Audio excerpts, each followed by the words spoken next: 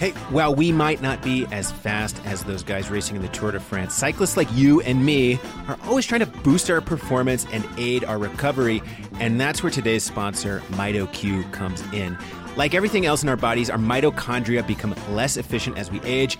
From the age of 30 on, levels of CoQ10 in the mitochondria can decline by 10% with each passing decade. This means that our body's natural resilience also declines, which can impact our training, our recovery, immunity, digestion, sleep, stress, hormones, and even brain power.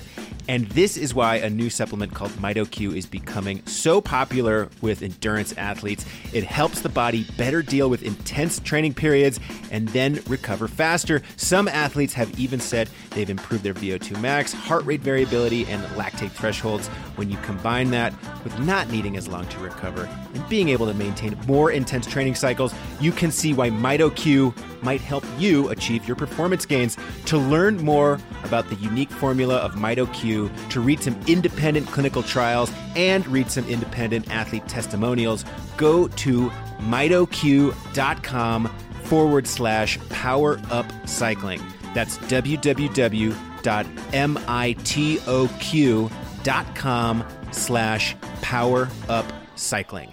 Thanks to MitoQ for sponsoring this episode of the Velo News Podcast. Let's get on with the show.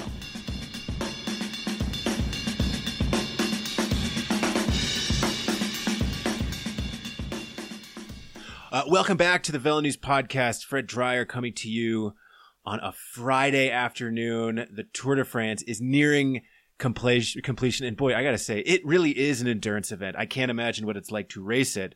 But sitting here in my extra bedroom, watching it every morning and then producing content around it is tiring enough. Oh, poor me. Poor people like me in the Tour de France press corps. Hey, we have a great penultimate episode of Velo News' Tour de France podcast today. Later in the show, James Start and Andy Hood have their final dispatch from the race. They're joined by another French journalist, Pierre Carré from Libération, the magazine in France, and they're talking all about what the 2020 Tour de France meant for French fans. Great dispatch from them today. We have some other sound bites, Sepp Kuss, that we're going to hear from again. But before we get to that, again, we have Jens Vogt calling in from Germany.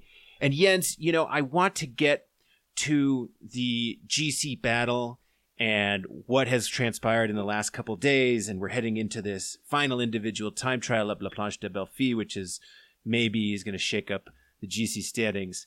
But before we get to this GC stuff, Jens, the last two stages, we're recording this on Friday. We just saw stage 19. So stages 18 and 19 finally has been stages for the breakaways. And I was watching these stages. I was thinking, I can't wait to ask Jens about the breakaway etiquette of the riders in these various breakaways, because you of course are the man who made breakaways the hottest, coolest thing at the Tour de France.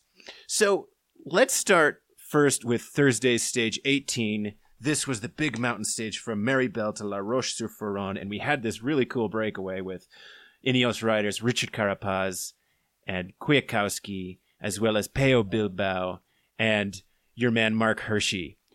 As you were watching this group of riders out there, what was your assessment of them as breakaway riders, and what was your assessment of this breakaway in general? It came a little as a surprise that you had two riders from Team Ineos up there. I mean, they were like riding like the living dead before, like the living dead, like zombies, and now suddenly they are up there firing on all guns. So it was good to see a comeback after they have been pretty much beat down.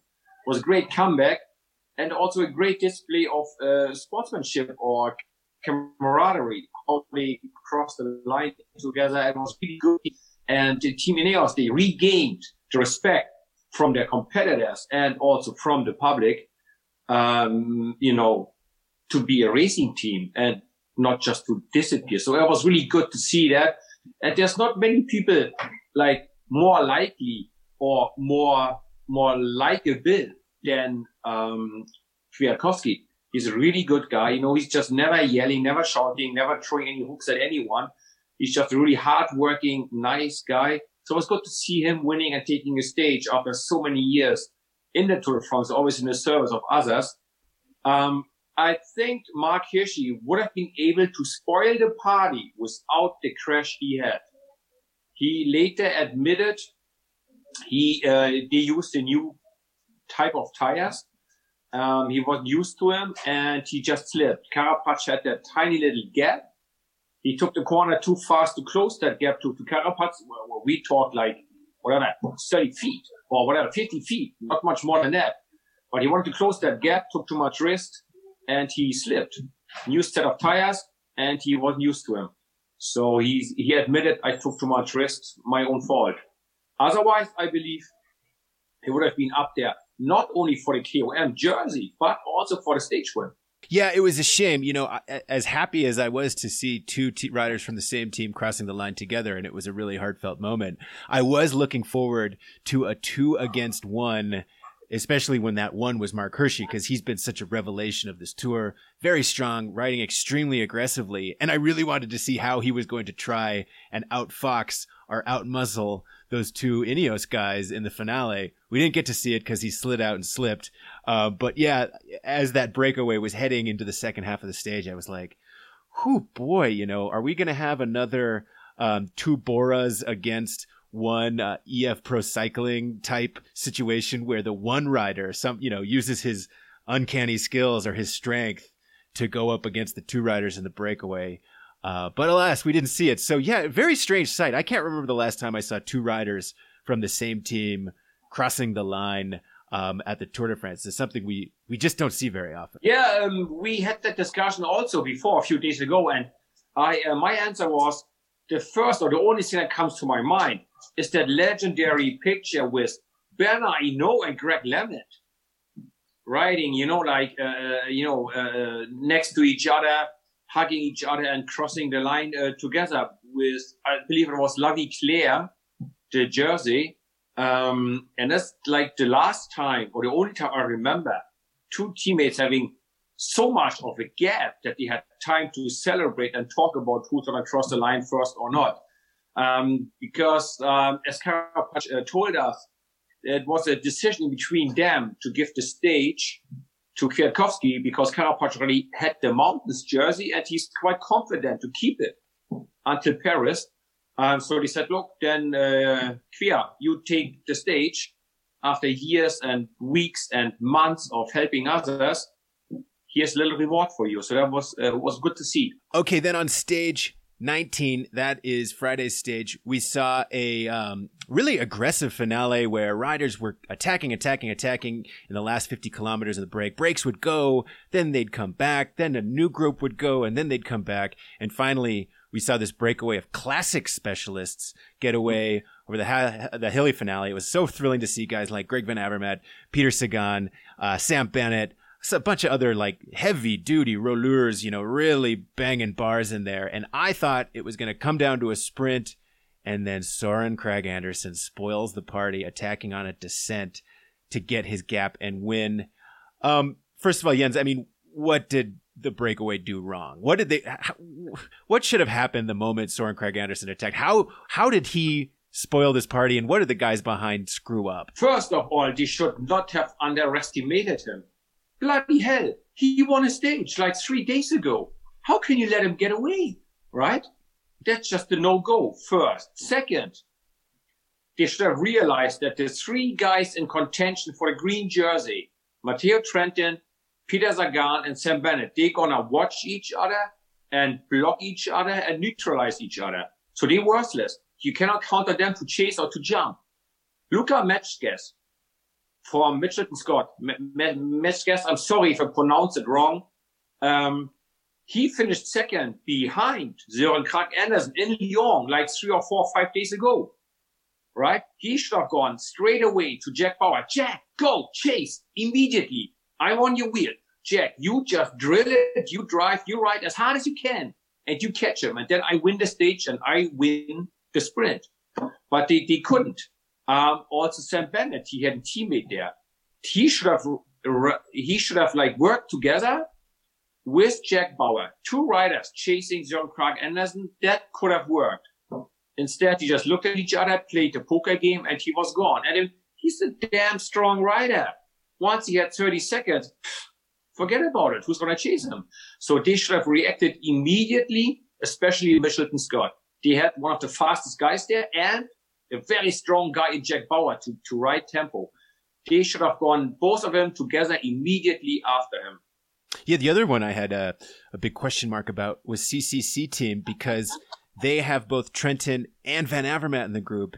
And I'm like, why isn't Greg Van Avermaet getting on the front? But then it's like, well, is that just not what Greg Van Avermaet does? You know, does he not pull for a teammate? Is there something we don't know about going on between those guys? But I was curious to see CCC not throwing a rider into the chase as well. Well, they should have been realistic. Out of that group, Greg Van Avermaet could never ever win the sprint. So he should automatically switch into a role. How can we win this sprint? With Matthias Trentin. So I should be working for him, right? But I believe also they all were pretty tired. I mean, don't forget, we got 3,000 kilometers in the legs, like whatever, 2,300 miles, whatever that is. That's a long distance. So they're all a little tired, and maybe some of them, they went, I just want to go to the finish line. I couldn't be bothered anymore, right? But yeah, CCC, another team with 2 riders there, and they didn't get enough out of it. For having 2 riders in the first group, they didn't achieve the optimum result there. Well, chapeau to Søren Kragh Andersen. Amazing Tour de France. He's a guy that, you know, we've had our eyes on Søren Kragh Andersen for a long time at the classics. I remember him being second at Gent-Wevelgem, 5 or 6 years back. And that was one of those results where it was like, woo, this guy can really ride. He can bang bars with some of the stronger classics guys out there. And, you know, he's been a protected rider at the classics, but to see him get opportunities like this at the Tour de France, where he's often had to ride in service of Michael Matthews or Tom Dumoulin or, you know, one of the team's Jersey riders, has been great to see. So chapeau to him. So Jens, big talking point yesterday with Team Ineos taking the stage win as well as the polka dot jersey was around the redemption, the day of redemption for Team Ineos. Egan Bernal was obviously dropped out, not in contention for the overall anymore, and Ineos wins the stage and takes the polka dot jersey.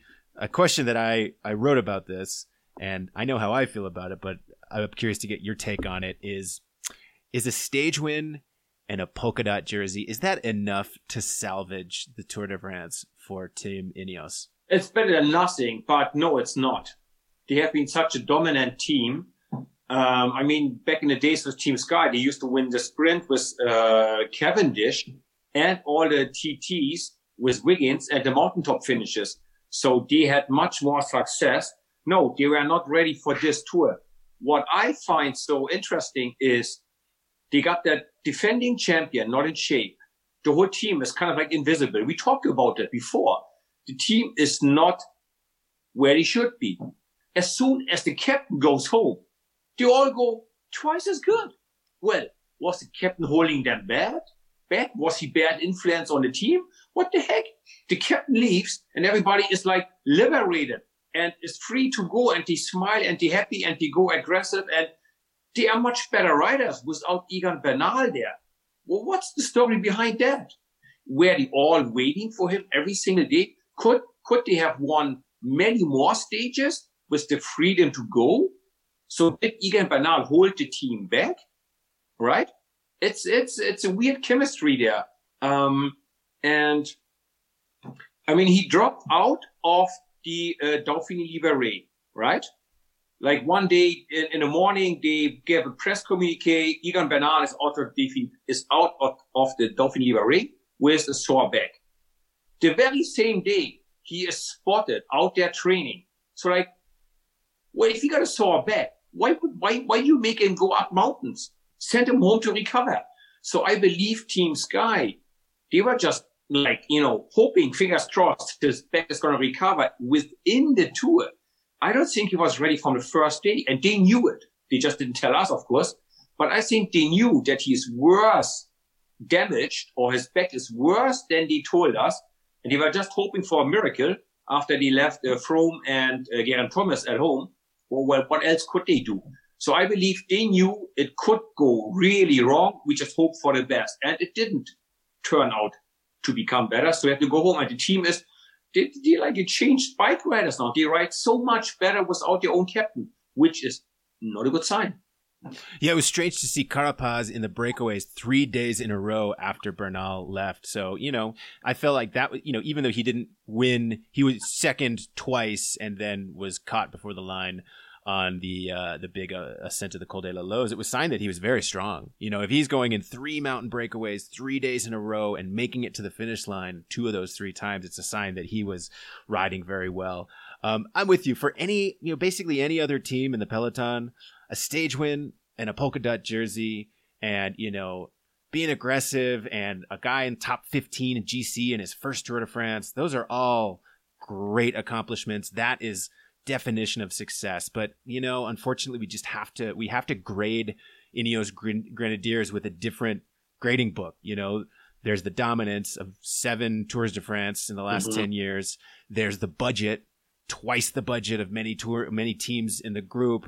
And then there's just the expectation of coming in with the defending champion. It's like, I was thinking about this yesterday, if Egan Bernal had put up a valiant fight and finished 3rd place, 4th place, 2 minutes down, minute 50 down, I actually think that's a better scenario for them than a stage win and a polka dot jersey because, hey, at least they're in the fight, they're going toe to toe with Roglic, but since they were just so obviously a weaker team and their GC rider was just obviously not ready and such a weaker force, it's like, you could win 2 stages, 3 stages. Like, it's not going to salvage the fact that expectations were sky high for that team and they didn't finish the boxing match. They dropped out after 6 rounds. So, hey, better 2021 for Team Ineos Grenadiers because I have no doubt that they're going to figure something out and come back strong. Jens, I wanted to ask you about a tense moment that happened during stage 18 atop the Plateau de Glieres, apologies, the gravel climb. We saw Richie Porte get a front puncture, lose the front group just as Roglic and Pogačar and all these guys are going ahead. And it looked like he's out of it. He's having to chase to catch back on. And Mikel Landa's in that front group, and he had Caruso with him, a teammate. Landa's trying to make up time on Porte. And I was just thinking, well, Porte is screwed because Landa and all these guys are going to gun it to the finish, and he's not going to catch back on. And it looked like the front group kind of slowed at some point, and Porte eventually did catch back on with the help of some Jumbo guys.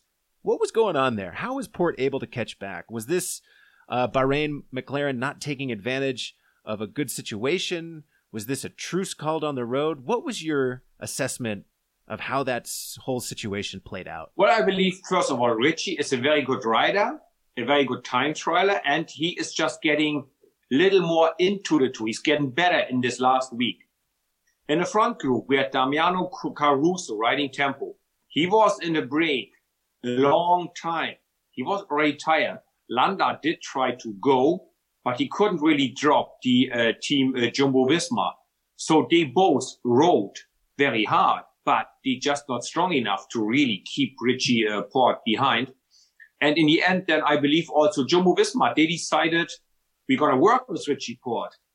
We bring Richie Porte back to the front, but we will have more people in the front to actually protect our leader instead of only having Sepp Kuss out there, who actually is becoming the right-hand lieutenant of Primož Roglic. He is super strong in this last week, really impressive, talented bike rider.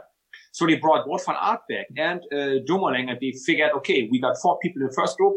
That is much safer than only 1. And, they realized also with the puncture that Richie Porte had. What happens if Sepp Kuss has a puncture or Roglic? Nobody is there to help really. So they figured we work with Richie because Richie is less dangerous. He's 2 minutes 36, I believe, down. So they figured we can bring him back. And we have 2 more teammates up there in the front. So they had just common interest in that specific situation. And Richie is just damn strong.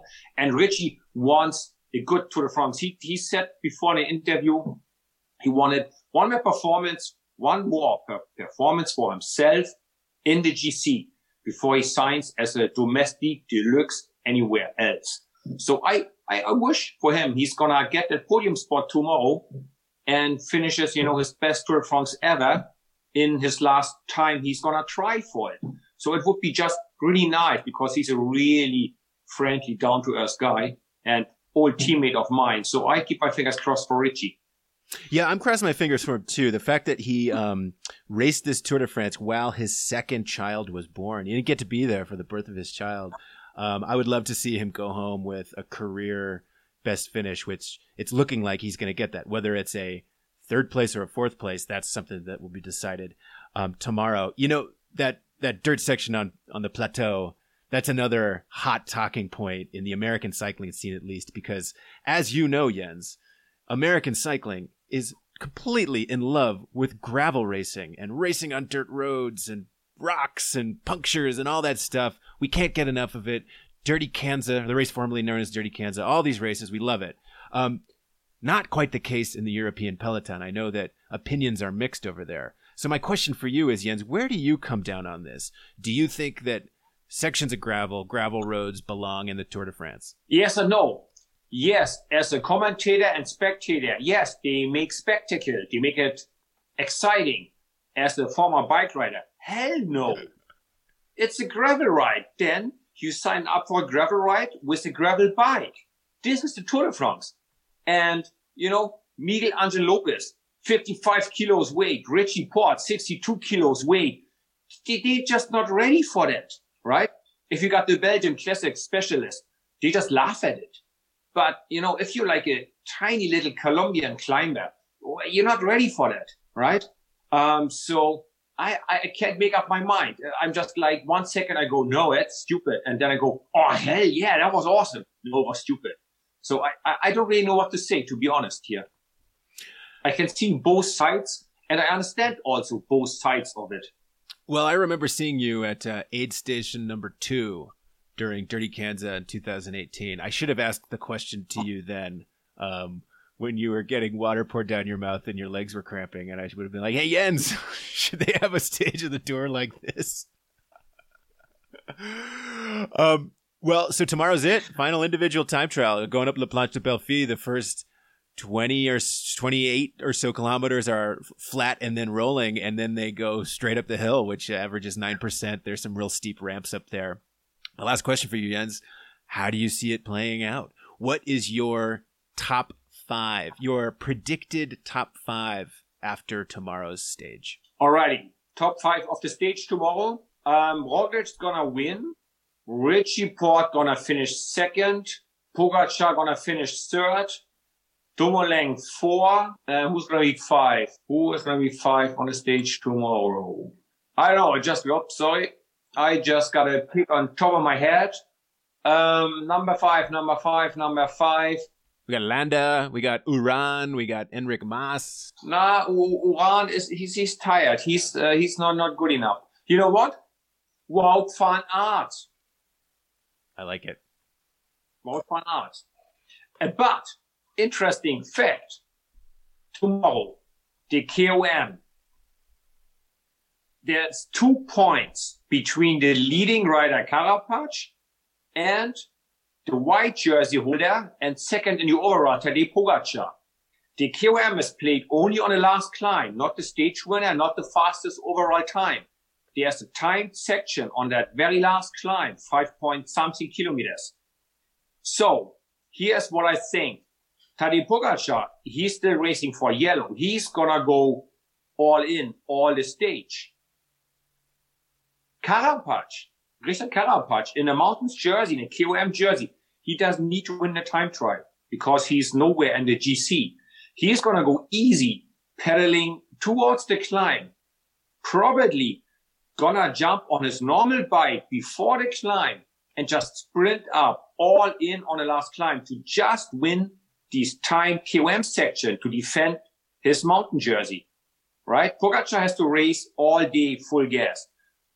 Richard Carapaz will play it easy at the start and go all in only on the climb. He probably is not going to be leading or winning the TT, but he will defend his jersey. Interesting point as well. Pogacar told his colleagues or his Slovenian journalist friends, he is planning with a bike change, going with the faster TT bike, but that's heavier, changing on the climb to a lighter, like normal bike. The mechanics only allowed to push for 5 meters. That is 15 feet. More than that, you get penalized. Normally, if the mechanic pushes you for, let's say, 50 yards, that actually is a lot of help. So, and the bike you change, it has to come from the roof of the car behind you. You cannot have your friend waiting on the side of the road with that bike. That is illegal. So that costs more time. I talked to my old friends from Trek Segafredo. They said, Jens, we do have a plan, but we don't want the whole world to know it yet. So they refuse to tell me. Yeah, I know. They refuse. Fair enough. They got a plan and they keep it to themselves. And I'm sure all these teams have planned it. From what I remember, it's 18 seconds. That's a fast change. From the time the rider breaks down, stops, the mechanic jumps out, gets the bike off, the rider gets on, he pushes the 5 meters. That's not far. That's as long as the room is you're working in. Not more.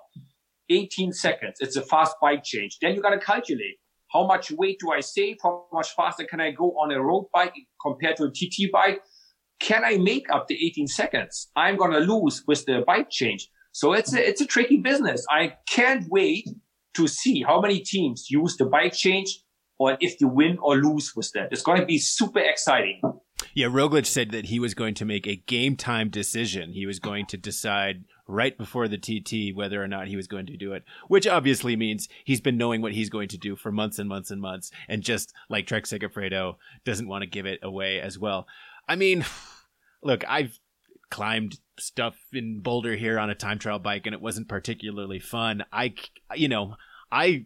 could definitely see the advantage on a climb like that's that steep, that has the 20%, 21% ramp right at the end. I mean, just when you're gassed and a ramp like that, you can lose so much time if you're not feeling that great. So I would not be surprised to see most of the top guys switch into a TT bike, but what do I know? I'm just some schlub. No. Hey, one more tech thing for our tech geeks. I contacted again my Trek team and somebody from Israel Startup Nation. On that steep climb, Col de la Luz, I believe. Yep, the Trek team, they are with a SRAM. So they used 50-39 in the front and 10 to 33 in the rear. So the smallest gear they had on that super steep climb was 39-33. And the people from Israel Startup Nation, they had as well 39. I believe they are with Shimano. They had a 39 as well. And their cassette went from 11 to 32. So pretty similar in the gearings. And that is a small gear, right? 39, 33, that's a small gear. Yeah, on a 33, you could eat a piece of cake off of that, or maybe an entire cheeseburger. Mm-hmm. You could eat a cheeseburger and fries off of that. That's big enough. That's a plate. Yep.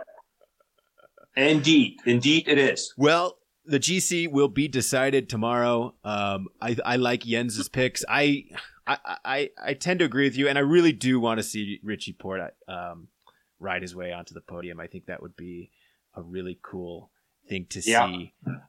Yes. So, Jens, I really appreciate you calling in throughout the Tour de France. Your insight has been invaluable.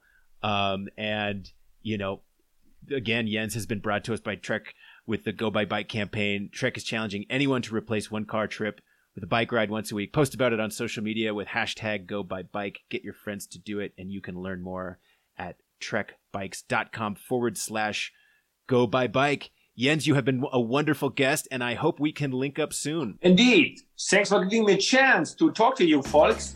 Thanks for listening, and hopefully soon again. You heard me talk about MitoQ at the top of the show. Many of us have heard of supplementing our training with the antioxidant CoQ10 for energy and recovery.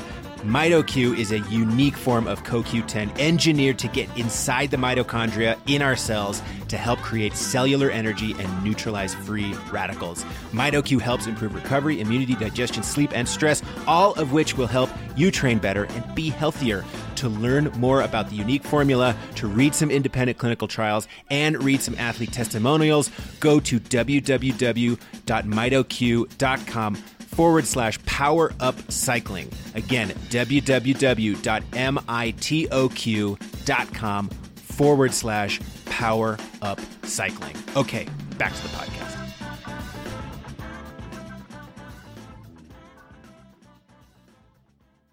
How does it feel right now, man? The last mountain stage of the 2022. Oh, it feels good. My director was joking with me the other day that this is the last day of the tour for me. But no, we still have to stay really focused tomorrow. You never know what'll happen, and then we'll wait and see for the time trial. But we're confident and feeling good. How was that over today's final HC? Very steep. Was it harder than yesterday, or was it not quite as tough? No, not harder than yesterday. It was more steady, but I think the gravel section was really brutal. I mean, your legs are already pretty dead, and then you have to work your way over the really rough gravel. So it was a hard moment. On the climb set when Landa attacked, I mean, the group thinned out a lot there. Was that a very hard part of the race? Yeah, it was normal. I mean, Wout was already. George and Wout were riding a pretty hard pace already, so we could see him in front of us the whole time, and we just rode within ourselves, really. How does it feel? You've been through this first tour, you've been the last man for Primoz the last 2 days, and you must be pretty satisfied. Yeah, definitely. I mean, this third week has been really tough, but for me personally, I've felt better and better every stage, and especially in the third week, I've felt better than in the third week or the first week. So that's encouraging. But yeah, I mean the whole team has just been amazing. So it forces you to step up at a level when everybody's riding so well. What was that like when Bernal got blown up the other day in the Grand Colombier? He was the number one rival. I mean, Pogacar's come out, of course, but what was that sensation for the team that day? I don't know. I think before that, Pogacar was already the main rival. We didn't concentrate on too many other guys, really. And was he a rival all the way up to today, Pogacar? You guys had to watch him, obviously. Yeah. I mean, I think he's shown that he's the most attacking rider, and him and Lopez have the most guts to go for it. So it's the toughest to control. Did you enjoy the gravel road? Do you approve of that in the stage of the Tour de France? I mean, it's cool, but it's it's a shame if you have a problem there, especially so late in the tour. But it's cool, I guess. So what are the sport directors telling you guys now going into tomorrow's stage, not to get the champagne on ice yet? I mean, still 2 important stages to go. Yeah, that's the thing. You can't have too many. You can't have highs, or you have to stay pretty level and stay focused. But it's for sure a relief to have the really tough days under our belts. And with the time trial, I mean, Primoz must be pretty confident with the time he has. Yeah, I think so. I mean, the race isn't over yet, and it's such a long and hard time trial that anything can happen. But I mean, Primoz is one of the best TTers, especially on a course like that in the world. So for sure he's confident, and he hasn't used too many bullets yet this tour. So has there ever been a bad day for him? It seems like he's been pretty much rock solid the whole time. Yeah, he's really been really level. He's really good at measuring his effort, and he knows himself really well, and he's a smart bike racer. Something else? I saw on your Twitter that your grandparents are from Slovenia. From where? From Slovenia? Yes. My great grandparents. Okay. Yeah. So it's easy to ride for a leader from Slovenia. Yeah. It's every year during Christmas, I always eat Slovenian pastries, so maybe that's given me some good power. and you went back there sometime? Yeah, when I was, I believe when I was 12, we did a backpacking trip in Triglav National Park, and yeah, amazing, beautiful country. And your grandparents are from which region? I can't remember the name, but they, yeah, it was a very, very long time ago that they immigrated to the United States. So you cannot speak Slovenian? No, unfortunately. Okay. Thank you. Yeah. So you're doing the Worlds, right? Yeah. And after that? Malta. You're doing the Worlds. Yeah, that's the plan. Go there to... Who else is going with the World team? I have no idea.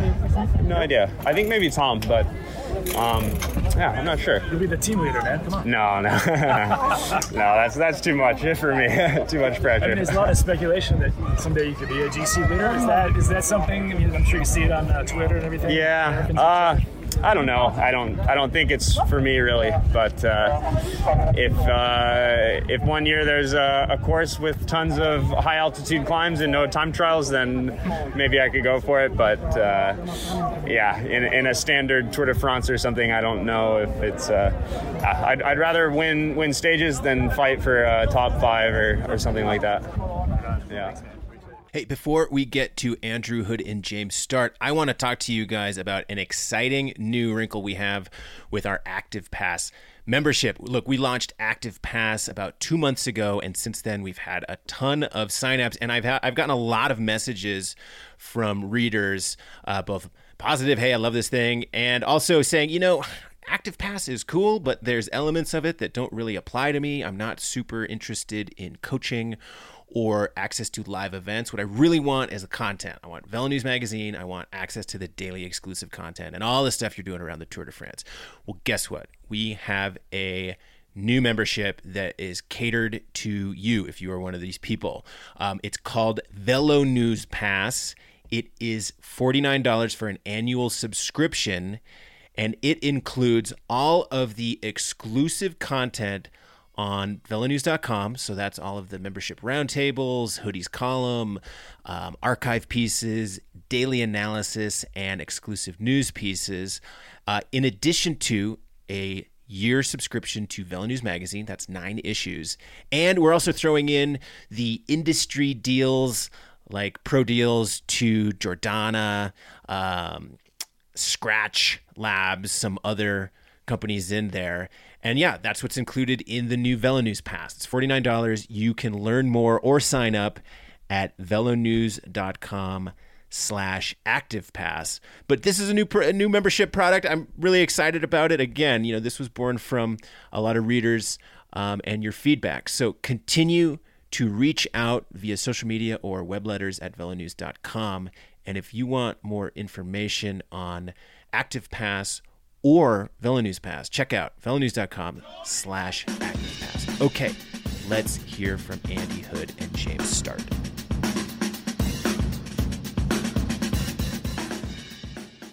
Good evening, listeners. From we are in. Where are we? Where are we? That's always somewhere good. in France. It's always somewhere in France. Just finished stage 18, and just finished dinner. Dame Blanche, always a good thing to have.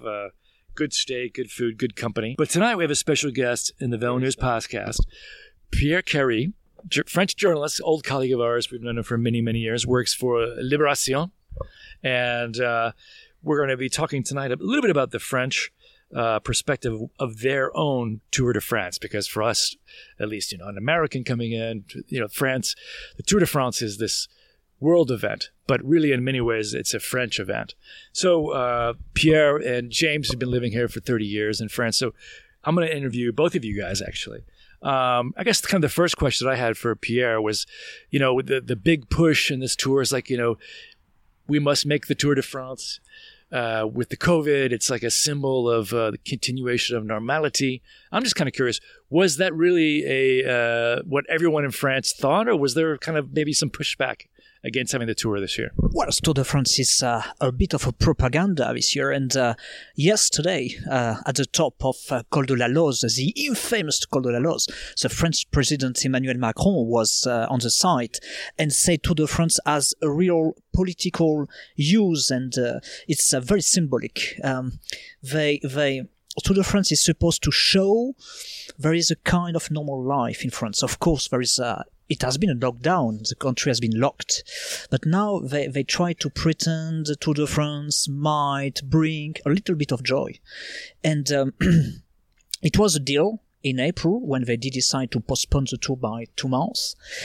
It has happened, but only partly, because obviously in the TV news, for instance, the Tour de France is quite low. On the road, it's a bit mixed. You see, some stages are really crowded, packed.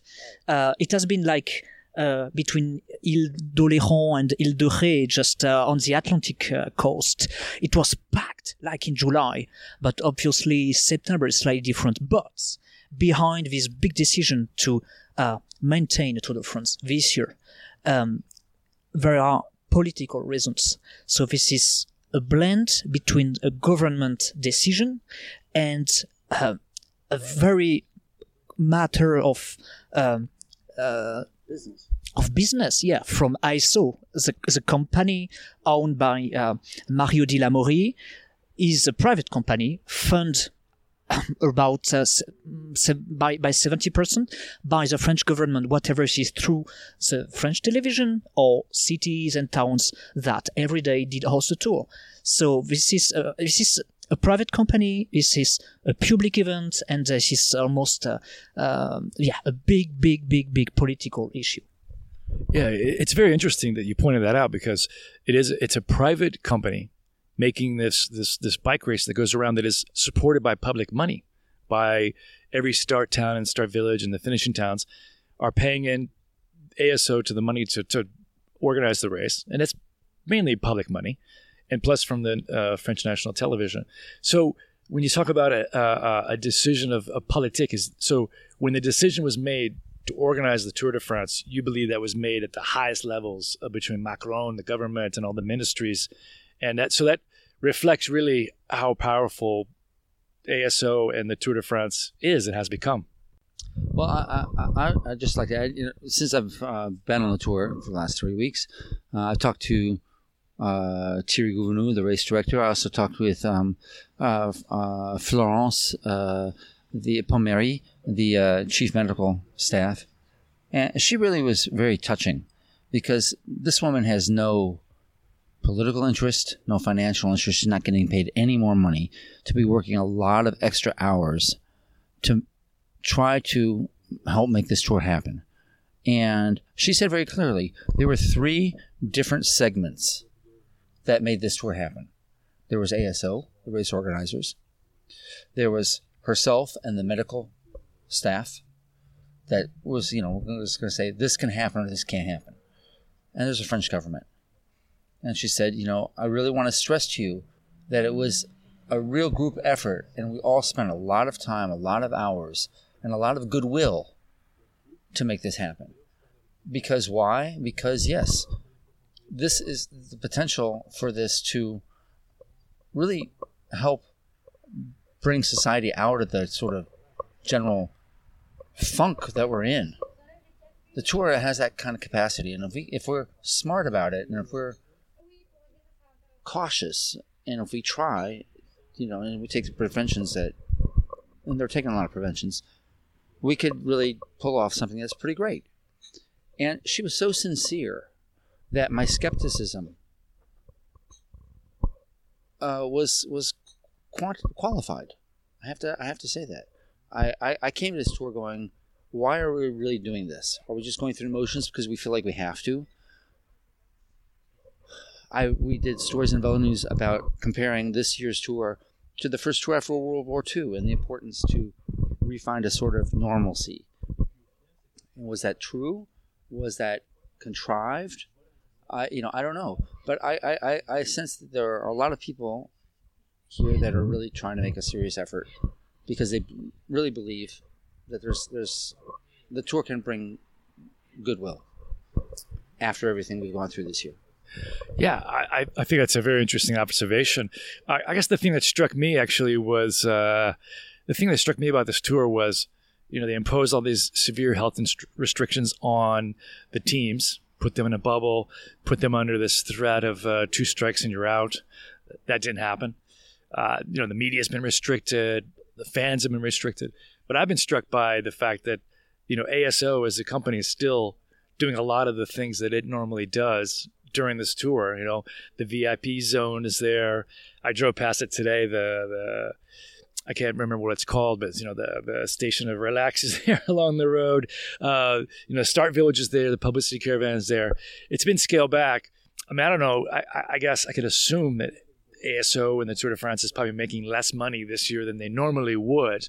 But how important was it, do you think, in terms of for the Tour de France to make this tour happen? Because so many people said that if the tour doesn't happen, it will kill cycling. Pierre. Yeah, that's a big question. Tour de France is, of course, at the top of cycling, and Tour de France likes to believe the whole cycling depends on how is the Tour de France going, if it's going well. So Tour de France has to survive to feed the whole cycling family. So they love this idea of money coming from the top and helping every stages or every floor on that very big building. That said, there is a very strange feeling. If you remember about Lavore is a small town close to Toulouse, and it was a town where we were just before the Pyrenees. In that town, all public schools were closed because the département, which is the region around Lavore, was classified in a red zone, which means theoretically no mass event can happen. So meanwhile, there was this Tour de France happening. Meanwhile, there was a big VIP village at the start, the day after. So with people not paying access, but people linked to the organization, people who having backed the organization. So people in France can see that like a big paradox. But every time I saw Tour de France organizers, they say, well, if the Tour de France doesn't happen, this is a huge matter for cycling, because nothing will happen. Maybe some teams will collapse. They will have less exposures. The sponsors will leave, and so you need a tour. So this is also an idea all team managers have at the top of their mind, much more than the riders themselves. We should say, it's the riders say, well, some of them told me we have to come to the tour this year, but we don't really want to. They are not scared they could be unemployed next year if their team would collapse. It's more a thing for team managers and Tour de France organizers. Is this maybe right? Is this maybe wrong? Because as you know, many events have been cancelled this year. And next year it will happen again, and this is supposed to be the new world, and maybe a Tour de France is not necessary. So this is a big question. Why is there a Tour de France this year? Is that relevant? Is that safe? Is that really that helpful? Guillaume Martin, guy of Cofidis, a rider who is also a philosopher, he says, Tour de France is almost nothing. It's a little thing, but life is an addition of little things. And Tour de France can be that. Cycling can be that. Can I just break in? So is Guillaume Martin happy to be at the tour? GC at some point. So he was quite happy. Now he's struggling because this tour is so weird. Their preparation has been completely messy, different. So you can see for the very first time, riders completely cooked, completely broken. He got burned out. Yeah, many. It has been the first time for a while. Yeah, definitely. And you see, those riders are. It's difficult to say happy. Now I think they are happy to be in Paris soon. But at first it was difficult. It was very dark. Nice Grand Départ was depressing. It has come better and better. So maybe this is a bit of a symbol, like hope will emerge from ashes. I don't know, this kind of symbolic maybe. When we look back at Nice, that was the most those were probably their darkest days. A, the weather was not good, and B, there was no crowds. The stands were empty. The Promenade d'Anglais was empty. You wrote stories about this. You were very critical about the start of the tour, and you got a lot of criticism from ASO and from others. I thought it was a very brave story that you did, but it was true. We were sitting there for the first weekend in Nice, and yeah, or as the Talking Heads once said, and one day you may ask yourself, well, how did I get here? What are we doing? And it got really, we got off to a very tentative start. And yet it has slowly been building. We had one day in the Pyrenees with really great crowds. The next day, not so much. Then we had, it was sort of hit and miss the first 2 weeks. All of a sudden you have great crowds, Tour de France crowds. Another day you had like barely any crowds. And then this last week it's been building, consistently. And I happen to think that ASO's, and the sanitary people, powers have been, they've been making real efforts. They just distribute thousands of masks every day, and they are going around here. Would you like to wash your hands? This and that. They have vehicles announcing the race will be coming through in the next 5 minutes. It is now mandatory. You put your masks on until the broom wagon comes on. And even before and after that, it's still highly, highly, highly recommended. But now it's mandatory. No, we don't have cops. We don't have enough cops to stand behind every individual and monitor if they're wearing masks. But the message has been very clear. Yeah, it's been an interesting tour at so many different levels. I guess my question is, being an observer of the tour for so many years, kind of coming in, parachuting in as a visitor, we see it as this Tour de France is like a national event, but does it really feel that way to the French people? I mean, do they really truly identify? Because when we see, of course, every day there are just so many thousands of people on the road. I mean, it seems like it has the tour in danger of somehow losing its relevance to a modern society of France that maybe is becoming more multicultural, more modern, younger generation. Do you think the tour is eternal, or is there perhaps some sort of in the future maybe it might lose its relevance to a younger audience? We are in a very unstable society. You can feel many things changing, and the Tour de France looks eternal. It looks very stable. It looks, many towns and cities in France are now ruled by the Green Party, like Lyon, like Bordeaux, like Marseille in some extent. And the new mayors who have been elected last spring now are very critical against the Tour. They say Tour de France pattern has to be completely rebuilt. It's not fair in terms of gender equality. It's not fair in terms of pollution. It has to change a lot. And what happened is, of course, there have been many controversy behind that. And also Christian Prudhomme, the Tour de France boss, is very angry and says, we have put so many efforts to try to change, and you are still complaining. But you can see there is a big part of French society which wants to absolutely the Tour de France to protect, because they get the impression the Tour de France is visiting the deep countryside of France, while many ministers, while the French president himself is almost never coming. So the Tour de France is clearly now a countryside event, mostly a countryside event, and countryside feels they are lost. Whatever this is about employment rate, whatever this is about, do you have like a bank office, do you have a train station, do you have school for your children? And of course, a big part of the countryside is broken. And the Tour de France is still coming, like in the 60s, like in the 70s, like in the 50s. It is still the years big events, a big party for your village, for your town, for your city. So this is still a very, let's say, structural event. It's supposed also to show people some pride from themselves, and this is a bit of recognition, which is missing apart from the tour. Yeah, it's interesting. I mean, I've been covering the sport for 30 years, and the amount of, and almost not exclusively, but really probably 80% of my time has been spent in France.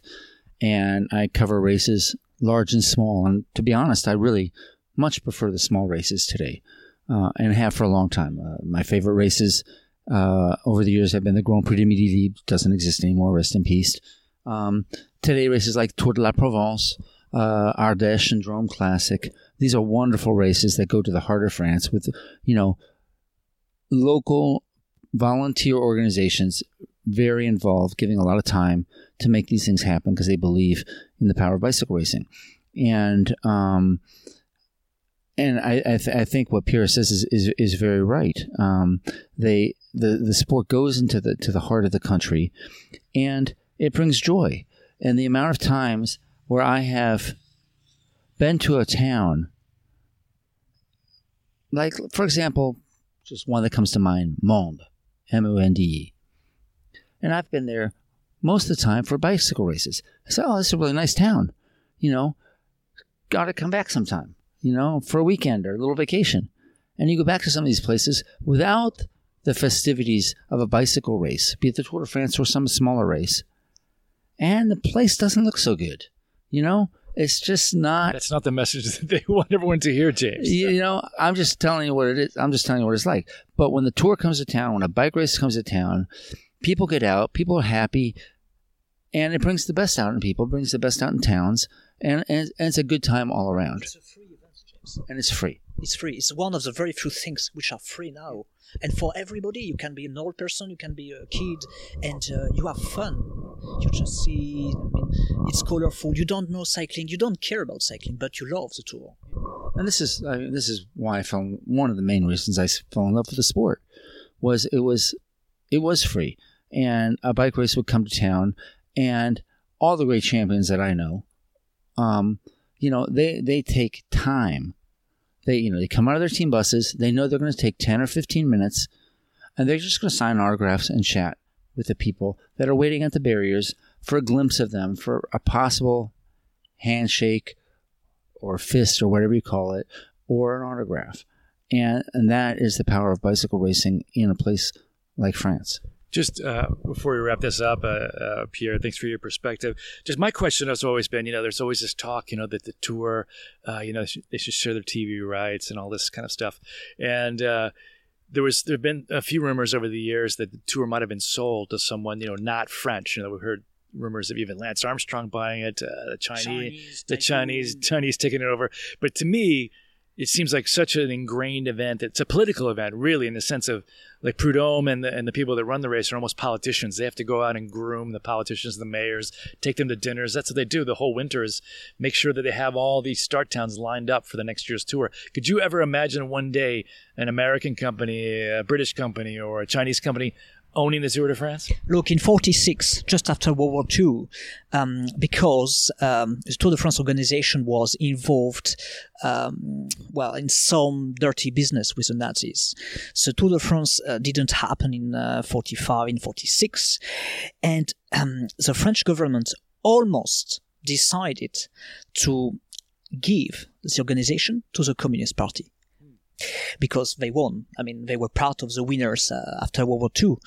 And there have been some very strong political and economical interests to let the Tour de France in the hands of not just one political party, but the government. And the government didn't want to look after the race just by itself, so they were keen on giving the Tour de France back to the previous organizers. So L'Auto newspaper changed their name and it has become L'Équipe. And the Tour de France has remained the Tour de France, but it has always been a top priority. It will be like sailing La Joconde in the Louvre, or it sounds something absolutely impossible to sail the Tour. And some people tried to buy the Tour, and always this is the same answer: the Tour is not for sale. So, and plus, what's the price? So the big question is, Marie-Odile Amaury is now quite an old person, and we don't know what will happen after her. She has 2 children. They are in charge of the company, and we don't know if they love the tour as much as she loves. Well, she doesn't love the tour really, but she wants to keep the family history after her beloved husband, Philippe Amaury. He passed away. She wants to keep the tour, but after her, this is a big question mark. I'll never forget the one time I had a phone interview with Madame Amaury, and it was sort of kind of an abstract phone. I mean, she wasn't really talking to me. I think it was on speakerphone, and there was a couple, like her assistant was there. And at one point I said, I understand that the tour is perhaps for sale, or the tour has had some offers. And she had been very distant in the conversation. All of a sudden, you can hear her screaming from across the room on the loudspeaker. The Tour de France is not for sale. The Tour de France is not for sale. It was an amazing moment, really. That's great. And maybe this is the situation where, even though the Tour de France is a privately owned instance, its relationship to France and the French government is such that it's linked.